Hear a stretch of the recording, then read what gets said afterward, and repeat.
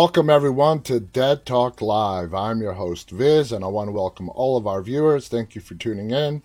I hope you could spend the next hour with us as we discuss all things horror, get updated on the latest news, headlines, trailers, and whatnot. I hope everyone's enjoying their evening.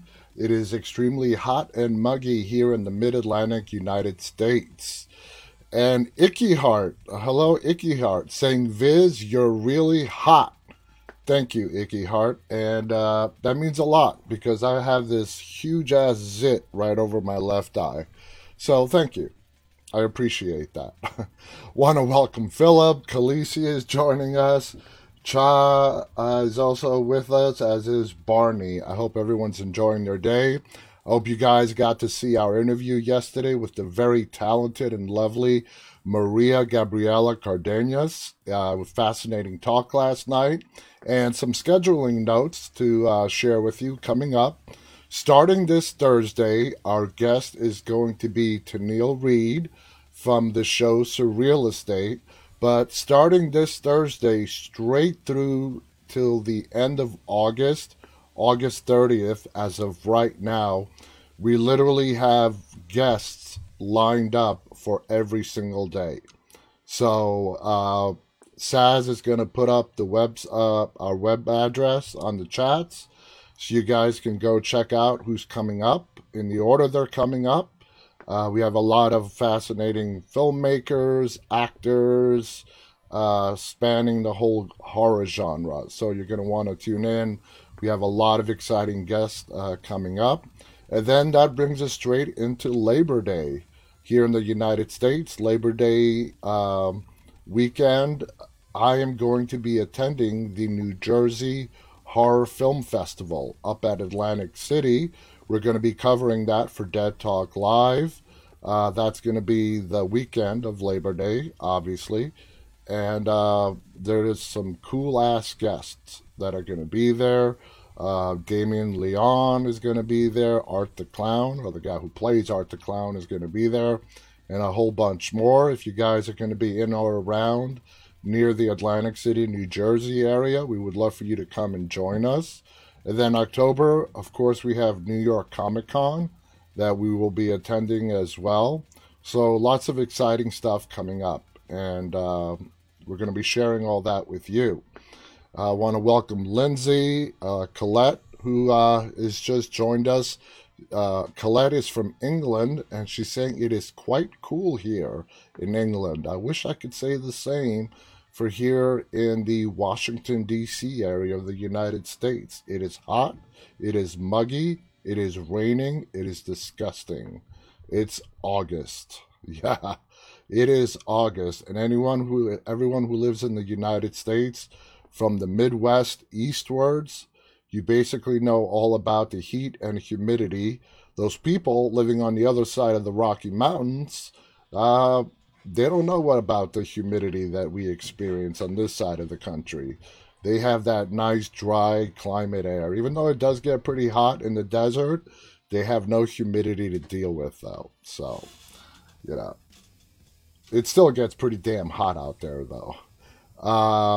So Philip writes, we are all on fire here in Montana. I hope you don't mean that literally. I hope you just mean you're going through a pretty terrible heat wave like we are over here. So anyway, I want to welcome Nia, who's waving at us. Last of the Mohegans is joined us as well. Welcome everybody. Thank you for tuning in. Lindsay Sparks is with us, saying, I just watched all 3 Fear Street movies. They are awesome. Yeah, they are. I'm finally got around to watching them, Lindsay. If you guys have not watched Fear Street on Netflix yet, the trilogy that came out, literally each movie came out a week apart. You got to watch it. Binge it. You won't be disappointed. It is fun. It is horror. There's some great music from back in the 90s. And you will, like I said, you will not be disappointed. So, let's get on with some news. As there's some interesting articles that have come out. And I wanted to go with this one first. 13 crazy behind the scenes secrets from classic horror movies. And of course, you have the picture there from the original Halloween, where Michael Myers is standing right behind those hedges. While you may have fond memories of the most thrilling moments from your favorite classic horror movies, such as the original Halloween from 1978 or the Oscar-winning The Exorcist, when is the last time you thought about the effort that went into creating these frightful experiences? Despite being one of the most influential and successful film genres, horror does not always get the appreciation it deserves. And man, I have spoken about this. Uh, People in horror really like to latch onto that the horror genre does not get the appreciation it deserves. Like it just said, it's one of the most successful genres out there.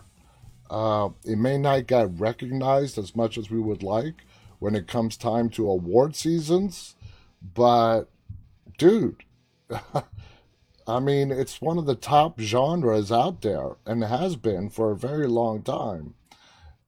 Anyway, horror does not always get the appreciation it deserves, especially when you consider the passion, patience, technical mastery, and even suffering the cast and crew endure for the sake of a good scare. You may never look at some of the best horror movies the same way again after learning the shocking behind the scene facts, starting with the clever trick used in one of history's most iconic shockers. Now, the blood from Psycho's shower scene is really chocolate syrup. And why not? You could get away with that back in black and white movie days. As hard as some may try, including Janet Leigh herself, it is impossible to forget the frightening scene from Alfred Hitchcock's Psycho, in which Lee's character, Marion Crane, meets a bitter end while using the shower at the infamous Bates Motel, right down to the shot of her blood swirling down the drain. Of course, as retrospective by History.com reveals, the blood is actually chocolate syrup, which the 1960 thriller's black and white cinematography hides perfectly. I knew that. I don't know how many of you knew that, but that's a little tidbit that I knew for a bit. Black and white movies, blood is not that hard to fake. No color. Nowadays, I mean, shoot, moving into the 80s, if you go and watch some of the great movies from the late 70s and 80s, like Dawn of the Dead. Dawn of the Dead is a perfect example. If you compare the blood that was used in Dawn of the Dead to, how far practical effects have come to today, not even to mention CGI and stuff, but even the blood from like Dawn of the Dead back then, it doesn't look anywhere near as good as the blood that we see on the screen today. So let's see. Future Freddy Krueger actor Robert Englund worked on the Halloween set. That I did not know. Janet Leigh's daughter, Jamie Lee Curtis, also went on to become one of the greatest horror scream queens after playing Laurie Strode in Halloween, which arguably pioneered the modern-day slasher. Apparently, according to a report by Screen Rant, director John Carpenter's breakout hit was one of his first gigs for another legend of the genre, a Nightmare on Elm Street star Robert Englund, who was hired for one day to spread fake leaves on the set in order to hide the fact that the film, set in the Midwest on October 31st, was shot during the spring in Pasadena, years before he was cast as Freddy Krueger. Wow, damn. I did not know that good old Freddy Krueger worked even for one day on the set of Halloween. That is intriguing. Robert Englund, I was first introduced to Robert Englund when he played good old Willie on the original V series on television. That's where I got to meet Robert Englund. And if you guys ever watch the original V series from the 80s, which I really love, by the way, he plays one of the aliens, but he's a good alien. He's not like the other ones that are bad and stuff. And he plays such a sweet, naive, innocent character. You would never realize that this actor would go on to become the evil, maniacal Freddy Krueger in the Nightmare on Elm Street movies. That's how good of an actor Robert Englund is. Next on the list, Kane Hodder plays Freddy Krueger in Jason Goes to Hell, The Final Friday. Wow. Okay. Speaking of Freddy Krueger, the Burned Boogeyman would fight Jason Voorhees in Freddy vs. Jason 10 years after the duel was teased in Jason Goes to Hell, The Final Friday in 1993. Kane Hodder, known for playing the Friday the 13th movie's prolific killer the most, revealed during an interview with Pop Horror that he was actually the one wearing the ratty sweater and bladed glove that pulled Jason's mask underground for the teaser, and not Robert Englund. In other words, Hodder had the honor of playing both Jason and Freddy. How about that? Efren saying he was on the movie Dead and Buried even before that. Wow. I mean, that's how far back Robert Englund's career goes. Wow, I didn't know a lot of this stuff. That was Kane Hodder. I mean, it was just a glove and it was just a teaser, but still, I mean, they could have picked anybody to do that teaser. We're literally talking about a hand coming out from the ground, grabbing the hockey mask and pulling it into the earth. But the fact that they chose Kane Hodder, I guarantee you they did that on purpose. So, fake blood flooded the Nightmare on Elm Street set during Johnny Depp's death scene. And those of you who don't remember, Johnny Depp was in the original Nightmare on Elm Street. I bet Robert Englund almost wished it was Kane Hodder playing Freddy instead of him when filming Johnny Depp's death scene in the original Nightmare on Elm Street, because it resulted in a literal bloodbath. The stunning sequence from Wes Craven's 1984 hit was shot on a set built to rotate 360 degrees to create the effect of blood erupting from Glenn's bed. Star Heather Langenkamp recalls in an oral history by Rolling Stone how a mistake sent gallons of blood where it should not have touched. And she says, quote, "It was supposed to revolve clockwise, but the grips pushed it the wrong way and nobody could stop it. The blood just flew out onto the ground where all the electrical equipment is. I think some of the power might have gone out momentarily, but the scary thing was that there was blood everywhere. It was just disgusting. Fake blood looks just like real blood. If you don't like the look of blood, don't get into horror." That's a great little quote there. All right, moving on to Carrie. Carrie Sissy Spacek slept in her bloody clothes for days to maintain continuity. Now there's dedication. That's dedication to your craft right there. Academy Award winner Sissy Spacek had no choice but to get covered in fake blood for the climax of 1976's Carrie, but apparently had no qualms about staying covered in it for an extended period of time. PJ Soles, who played Norma in the Stephen King adaptation from director Brian De Palma, revealed to Vulture why her co-star voluntarily stayed bloody for longer than most actors would agree to. And a little side note there, PJ Souls, who was in Carrie, she's also the one who played Linda in the original 1978 Halloween. So this is the quote from PJ Souls. She had a trailer pulled behind MGM Studios in Culver City, and she slept in that blood for 3 days. I was like, you're amazing that you would want to sleep in that sticky, icky stuff.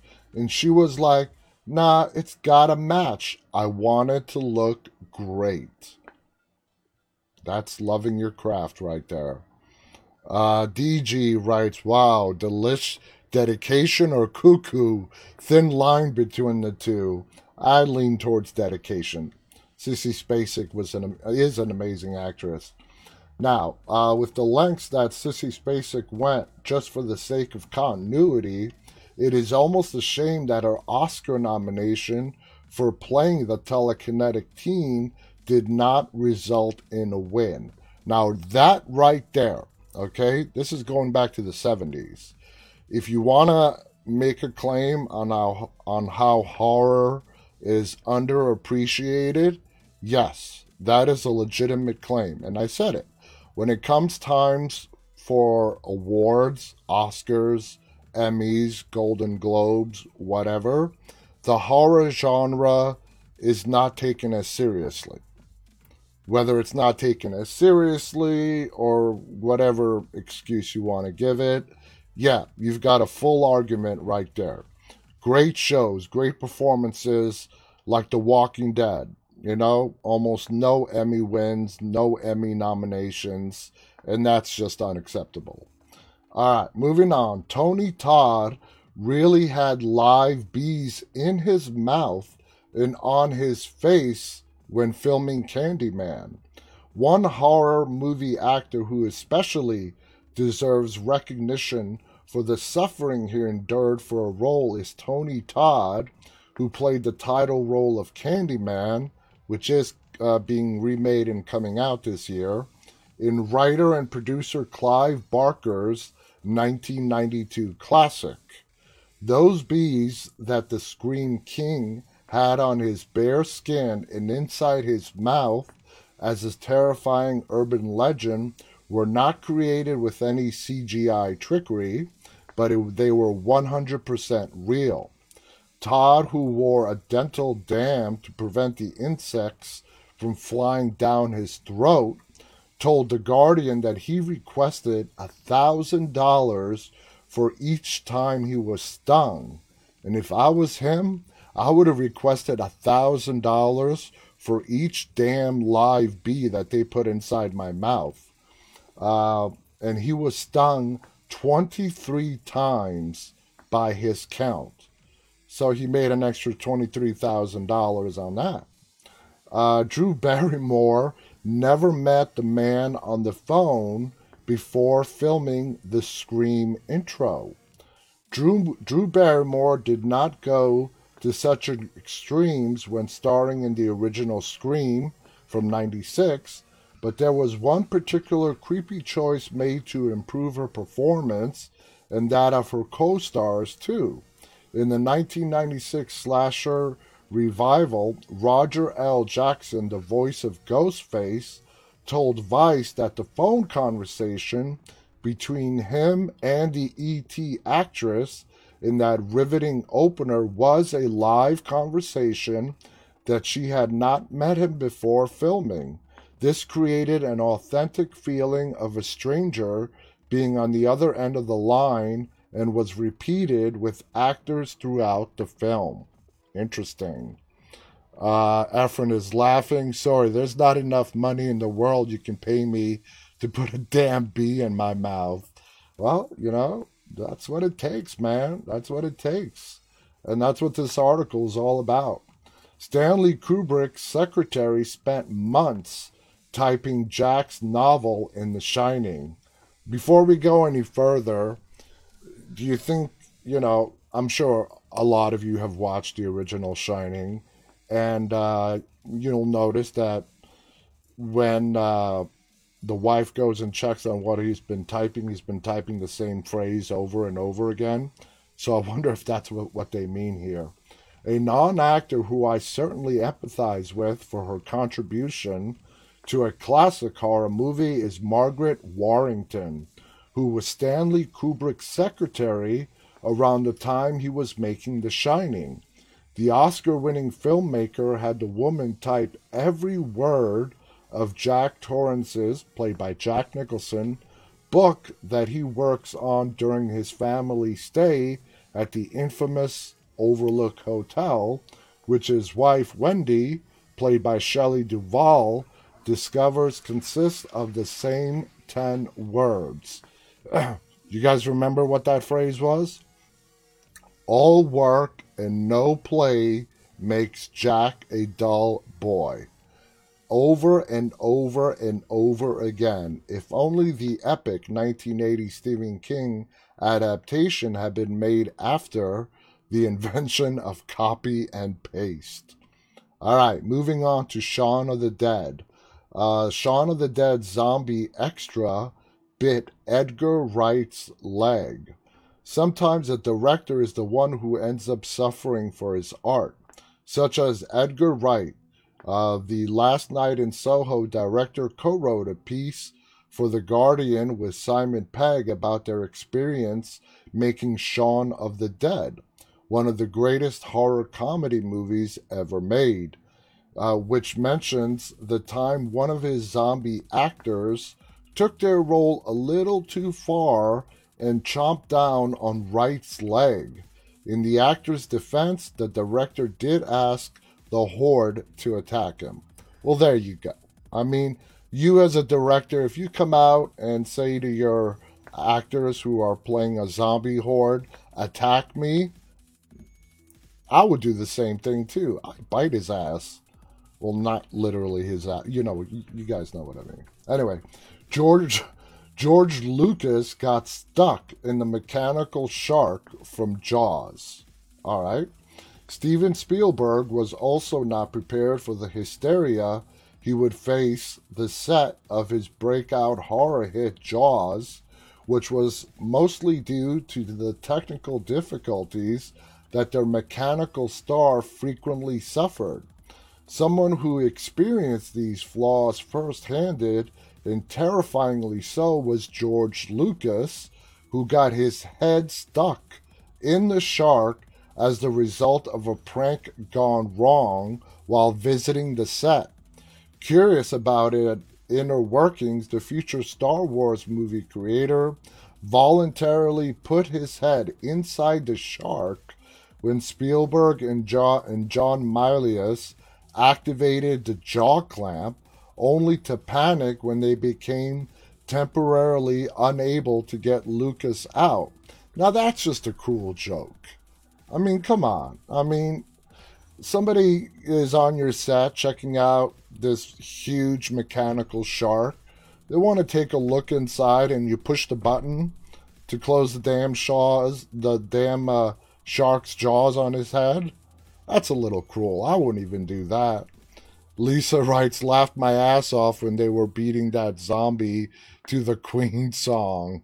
Khaleesi writes, I watched the 2-hour documentary on the making of Jaws. I've seen that as well. Pretty interesting stuff. And remember, guys, according to me, Jaws is not a horror movie. All right, next on the list, real human skeletons were used for the ending of the Poltergeist. Why? Steven Spielberg would return to the horror genre as just a story writer and producer, on paper at least, for Poltergeist, in which a suburban family suffers terrifying circumstances in their house that was built above a former cemetery site. Now, those of you who have seen the movie know that the developer of the neighborhood took the cheap way out. Instead of actually moving the cemetery, which includes the remains, he just moved the headstones and left the bodies buried. They do not realize this, however, until the final act of the film, when JoBeth Williams' character is attacked in their unfinished backyard swimming pool by skeletons, which, according to Screen Rant, were not fake, but came from real human skeletons purchased from a medical supply company. No wonder so many people believe that the Poltergeist movie is indeed cursed. I still don't understand why would you want to use real skeletons. I would assume that fake skeletons are cheaper than actually buying human bones from a medical supply company. That's just my guess. Khaleesi writes, I think the skeletons came from overseas. Where they came from, I don't know, but I don't. That's just a little too weird for me. All right, moving on. All but Reagan's room on the Exorcist set was destroyed in a fire. This is kind of a famous story. Another quote unquote cursed movie is The Exorcist, which really has director William Friedkin's questionable methods, dropping the temperature below freezing, slapping actor Jason Miller before a scene, or using Ellen Bernstein's genuine reaction to a back injury for a take, to blame for much of its infamy. However, the Sun's report about the thriller does include one eerie fact that makes a good cause for its haunting history. A bird flew into a circuit box on the McNeil house set, causing a fire that destroyed everything except for the bedroom where the possessed Reagan, played by Linda Blair, lived. That's kind of spooky and creepy right there. All right, moving on to The Conjuring 2. The set was allegedly haunted. Strange things also happened on the set of The Conjuring 2, according to the star Patrick Wilson, while promoting the James Wan directed sequel to Metro UK. The actor claimed that the cast and crew witnessed a large curtain moving violently on its own with no apparent explanation, quote, there was no door open, no fan on, no nothing. Wilson then said that a priest was brought on the set in hopes to calm whatever spirits could have been behind the unusual occurrences. Now, there has to have been a lot more going on to actually bring a priest onto the set to bless it. So, stories like stories like that make a moviegoer wonder if they are watching something that is not meant to be seen by the human eye.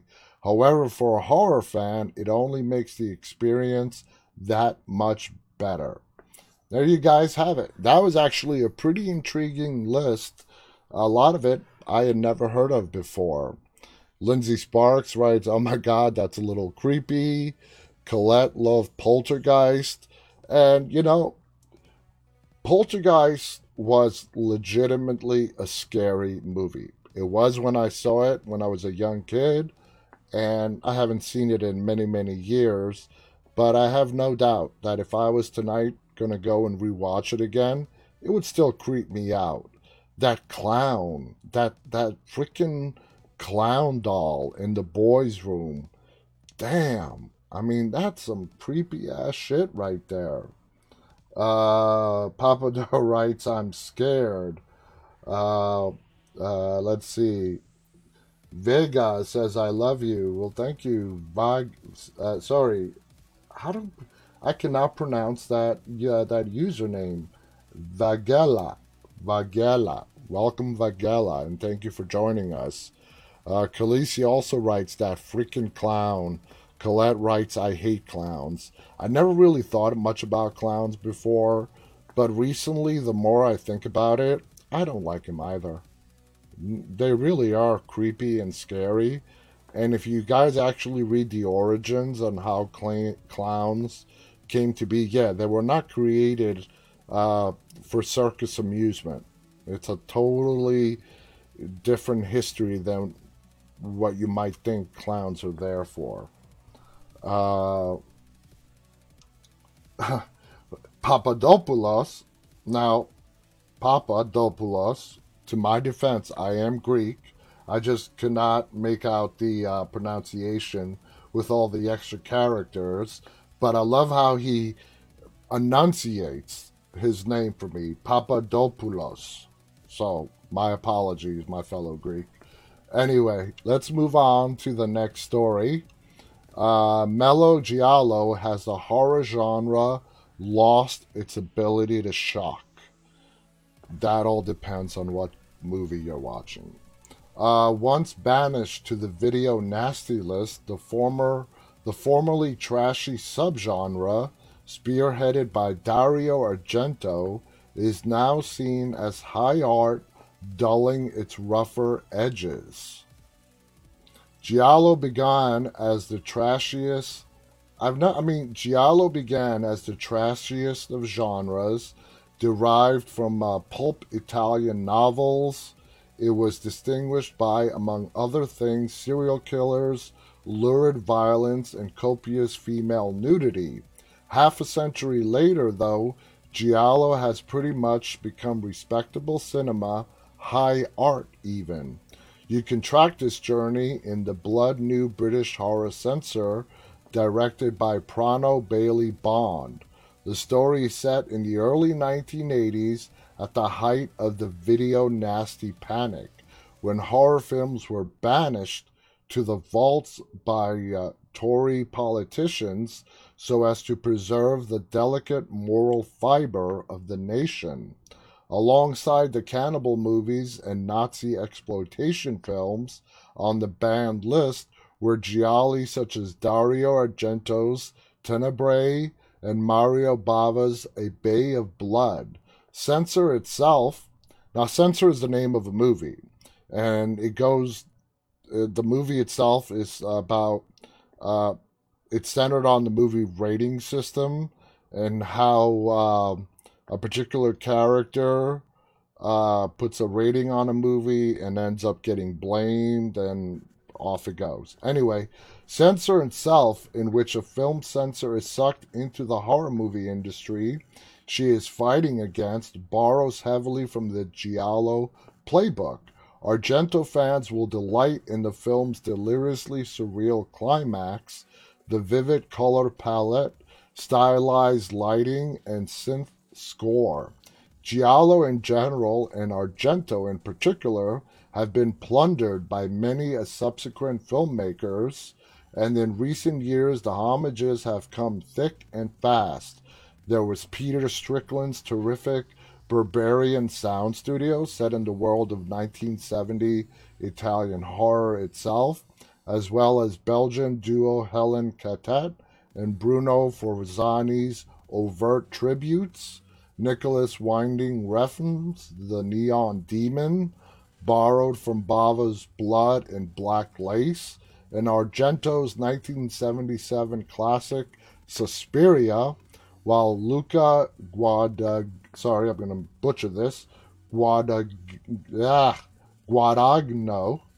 definitely butchered that, went one step further, following up Call Me By Your Name with a wholesale remake of Suspiria, though his version lacked the operatic excess of the original. So let's check out a trailer again for Censor. So you guys, this is an interesting movie. Watch. This depiction is dangerous. Come on, ain't it? I'm cutting it. Butchery, sadism, murder. A wave of depraved and corrupt horror video. Confusing fiction with reality. Doug Smart, producer, Ident Investment Films. Maybe Enid could watch my latest Frederick North submission. Wanted a woman's eye on his film.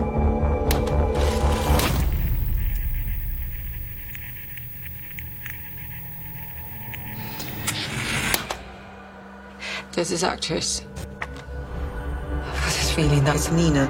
My sister. You know, if someone did take her, then they're still out there. You've never been clear on exactly what you remember. You'd be surprised what the human brain can edit out when it can't handle the truth. Someone's losing the plot. I was wondering if you had anything else on this actress. What's gonna happen to her? Well, that's top secret. People think that I create horror. Horror is already out there in all of us.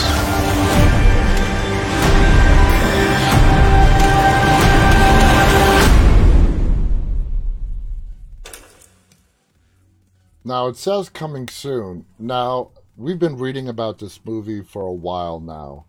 I want to watch it. I have no idea when it's coming out. No idea when it's coming out. If anybody knows when it's going to be when it's going to be released and where, please share, because I've been wanting to see this movie since we first read about it. As you can see, it does take place in the 80s. Back then, ratings were really, really relevant. I mean, when was the last time anyone here has been to the movies and you have seen maybe someone who might look under the age of 17 trying to get into an R-rated movie and actually get called out on it? Ratings now are not as prevalent as they were back then, especially with digital streaming. I mean, you have all sorts of different ratings. You have PG-13, PG, TV-13, TV-14, non-rated. The majority of films today, because of the digital streaming, if they're not coming to theatrical release, they're not even rated at all. They don't go through the rating systems. But back then, where, to the movies, and then a long time later, you will get the VHS release. So movies ratings were very prevalent, and they were not as complicated as they are today. There were basically 3 ratings. Either it was PG, PG-13 came later, I believe, and R. And that's it. Those were the 3 basic ratings. Anyway, the Giallo Renaissance continues apace even further into the mainstream. This year, Palma d'Or winners at Cannes, Julie Ducournau's Titane was described as neo-giallo by some critics, and Edgar Wright's much-anticipated horror Last Night in Soho, and that stars Nicolas Cage, starring Anna Taylor, Thomasin McKenzie, and shaping up by another hallucinogenic homage to the genre. Giallo did have its nasty side. Usually made by men, it's often reveled in female objectification and violence against women, although the best of the genre delved into issues of masculine weakness, often putting female characters to the fore. Recent neo-giallos such as Censor discard what is dated about genre and keep what is great, not only the heightened aesthetics, but also the focus on trauma, perception, and gender. This time, though, a female gaze. Thankfully, Censor also retains the pulpy shocklessness of a proper giallo rather than seeking to elevate it to high art. Perhaps that's what makes giallo so enduring. It is neither pure trash nor high art, it's both. And if somebody can define for me what high art is, I would really appreciate it. I have no idea. I wish I can tell you, but I don't. A movie that is considered high art? Clueless. Absolutely clueless. Lisa writes, back in the day, it was very strict with the ratings. Khaleesi writes, it was saying, in regards to Censor, it was released June 11th when it was opened in theaters. Okay. I'm assuming, Khaleesi, it's not yet available for digital streaming, which is kind of odd since we're now in the middle of August and that theatrical release was back in June. So, anyway. Man, I can't believe we're 40 minutes in already. Behind the Monster, Shudder series, a new Shudder series focuses on horror icons. And this is a YouTube video. Let's just see what this is about real quick. How sweet, fresh meat. That's fine. The Shudder streaming service has announced an October 26th premiere date for the documentary series called Behind the Monsters, which will focus on some of our favorite horror icons. Each episode will be entirely dedicated to a different icon, and the 6 episodes of the first season will put the spotlight on Candyman, Chucky, Jason, Michael Myers, Freddy Krueger, and Pinhead. A Stage 3 production, Behind the Monsters, is written and directed by Gabriel Binkley and Anthony Uro. Here is the information on each episode. Candyman, featuring interviews with the original Candyman 1992 director Bernard Rose, and stars Tony Todd and Virginia Madsen. Candyman 2021 director Nia DaCosta, and horror noirs Tananarive Due, among others. Chucky, with an interview with Child's Play 1988 creator-writer Don Mancini, director Tom Holland, and star Catherine Hicks, along with the voice of Chucky, the infamous and great Brad Dourif.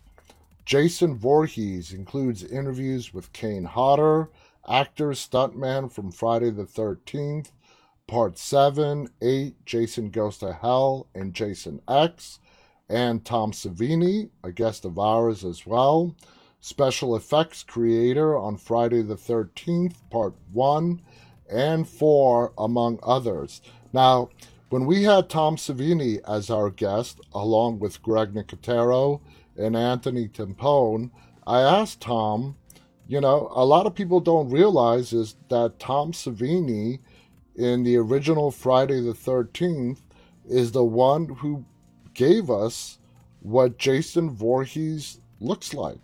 Back then, he was a little kid in that sequence in the end of the movie when Jason pops out from the lake, grabbing Alice, played by Adrienne King, and pulls her down under the water. So they brought Tom in to create Jason and all the other effects for the movie in the original Friday the 13th.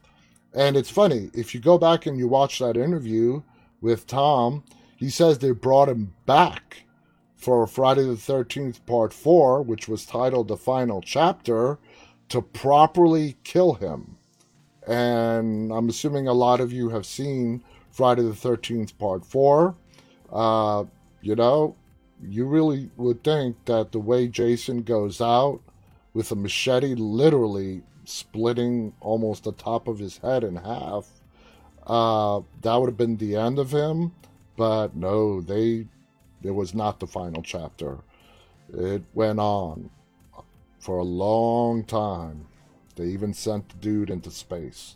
Now, Michael Myers episodes featuring interviews with actor Nick Castle from Halloween and new Halloween films from Blumhouse, as well as Halloween 2018 stunt actor James Jude Courtney, among others.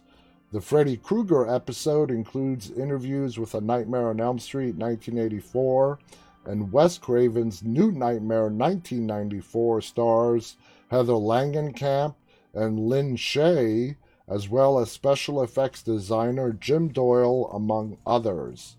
And the final episode, which is about Pinhead, includes an interview with Hellraiser actor Doug Bradley and others. And I am fortunate enough to have met Doug Bradley back in the 90s. We even had breakfast, he was literally at the next table during the horror convention that we were attending. Now, Deadline notes that the additional guests on the show will include Drac and Swan Boulette and the Boulette brothers Dragula, horror noir documentary writer-producer Ashley Blackwell, The Last Podcast on the Lefts, Ben Kissel and Henry Zebrowski, Blumhouse producer Ryan Turek, and filmmakers Jeffrey Reddick, Final Destination, April Wolf, Black Christmas 2019, David Bruckner, the Hellraiser reboot, and filmmaker and drag artist Peaches Christ, or Christ. Shudder will be releasing the episodes on a weekly basis, and I'll be watching this show for sure.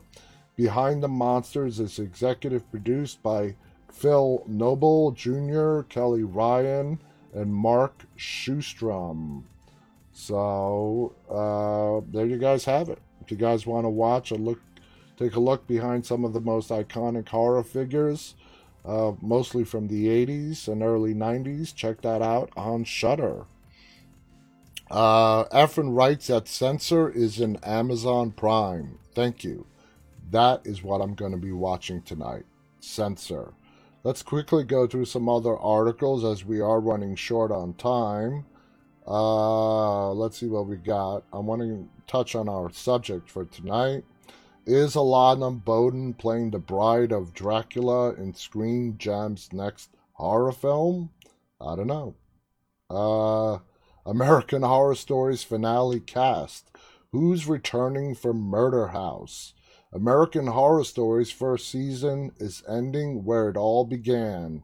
Series creator Ryan Murphy on Tuesday confirmed that the anthology season finale called Game Over will once again take us back to the iconic Murder House, where we will encounter some famous faces, including a few American Horror Story favorites. Let's start with who's returning. Yeah, Dylan McDermott is coming back, and Jamie Brewer are reprising their roles from American Horror Story's first season as Dr. Ben Harmon and Adelaide Addie Langdon, respectively. This marks the first time Brewer has played Addie since AHS Murder House, whereas McDermott brought Ben back in an episode of AHS Apocalypse in 2018. So I am looking forward to that. And the first season is coming to an end. And I have to say, overall, I'm pretty impressed with the new anthology spinoff, American Horror Stories. We'll save this article maybe for tomorrow. Amazon's Welcome to the Blumhouse set to return with 4 new horror films. Blumhouse and Amazon love working together. There's a lot of Blumhouse production movies on Amazon Prime. So if you're a big fan of Blumhouse Productions, Amazon Prime is the place to go. Lisa writes, Viz, you need to extend your show to 2 hours. This hour goes by so fast. It's exhausting. It's fun. I love talking to you guys, but 2 hours, I can't do that. I'm sorry, guys. Yeah. When these broadcasts are over, I literally just glaze over because I put 110% into bringing this show to you guys. So let's touch on horror franchises that need a reboot. Okay?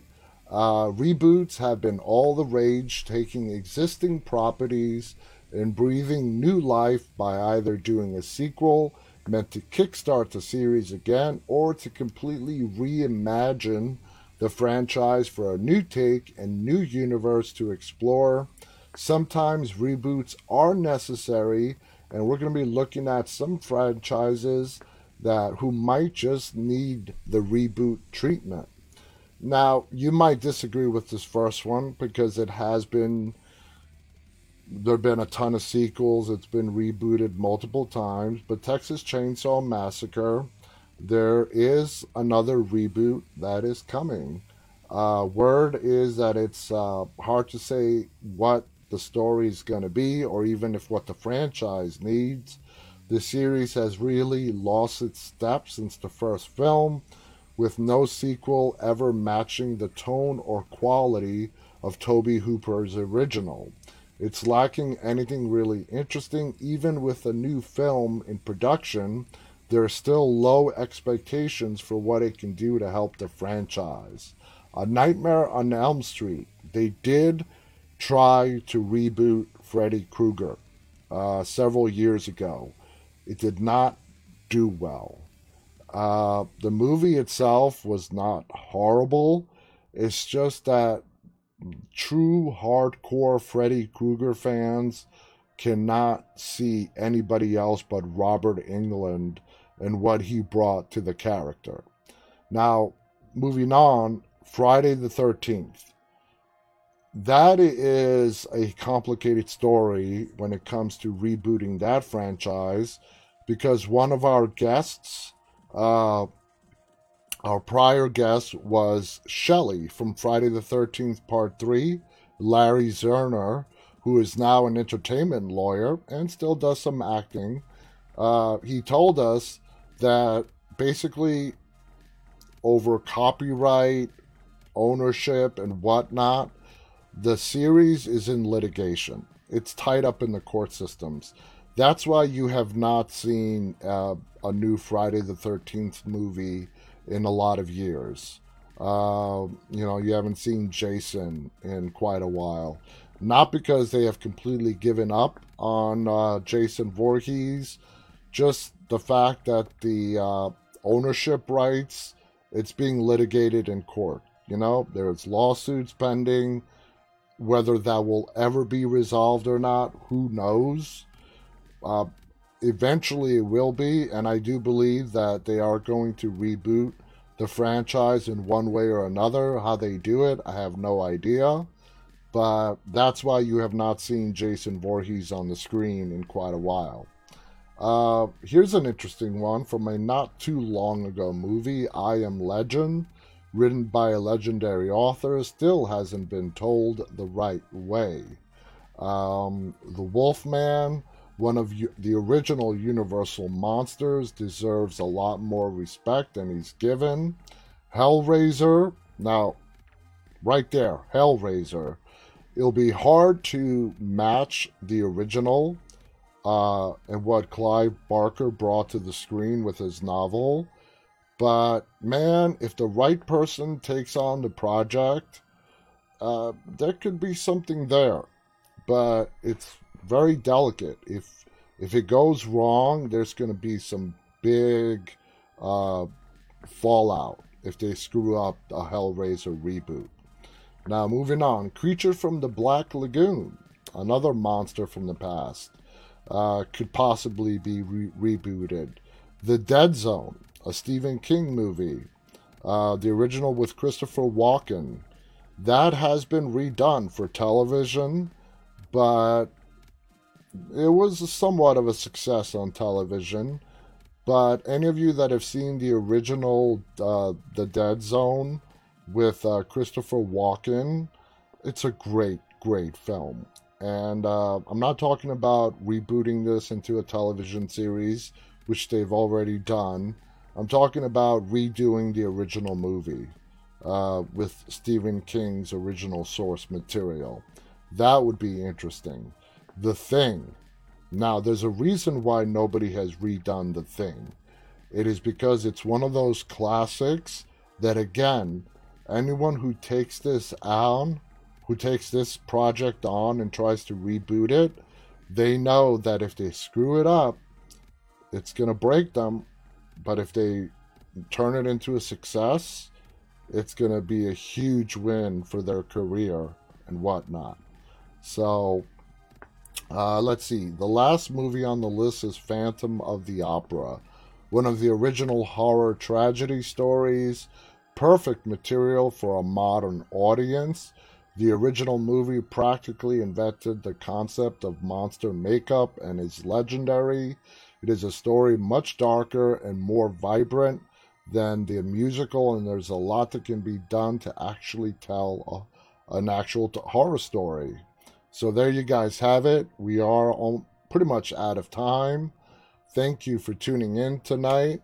If you look on the chats, you can see all of our sites to see the list of our upcoming guests and whatnot. Like I said, starting this Thursday through the end of August, we are going to be having a special guest on every night. So make sure you guys tune in for that. It's going to be great. And there's a lot of exciting stuff coming on. We are officially now on Screambox. So if you guys want to check out Screambox, they offer a free 7-day trial. Dead Talk Live is an official television show available on Screambox and Amazon Prime Video. So if you want to support us, please subscribe to Screambox and check us out there. They would be very much appreciated. Thank you so much for tuning in. I'll be back with you guys tomorrow night. And until then, stay safe. And remember, always, always stay walking. Good night.